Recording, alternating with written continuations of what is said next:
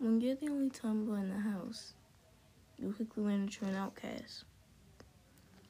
While your whole family is treating you different because everyone else wears skirts, everyone else wears dresses and makeup, and you won't leave the house without your jean jacket.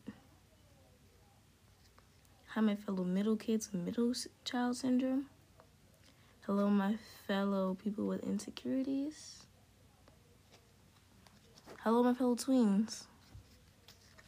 You start to wonder, what the am I doing wrong? How do I become perfect? Something that happened to me once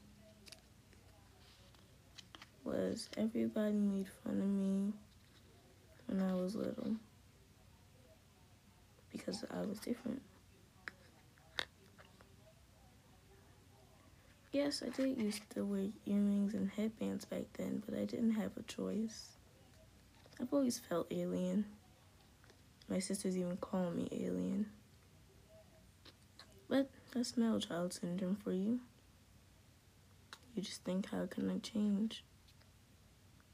Send me some voice messages.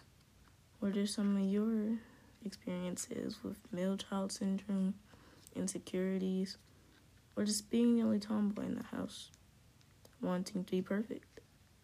I love to hear from you guys. This is Outcast signing out. Bye.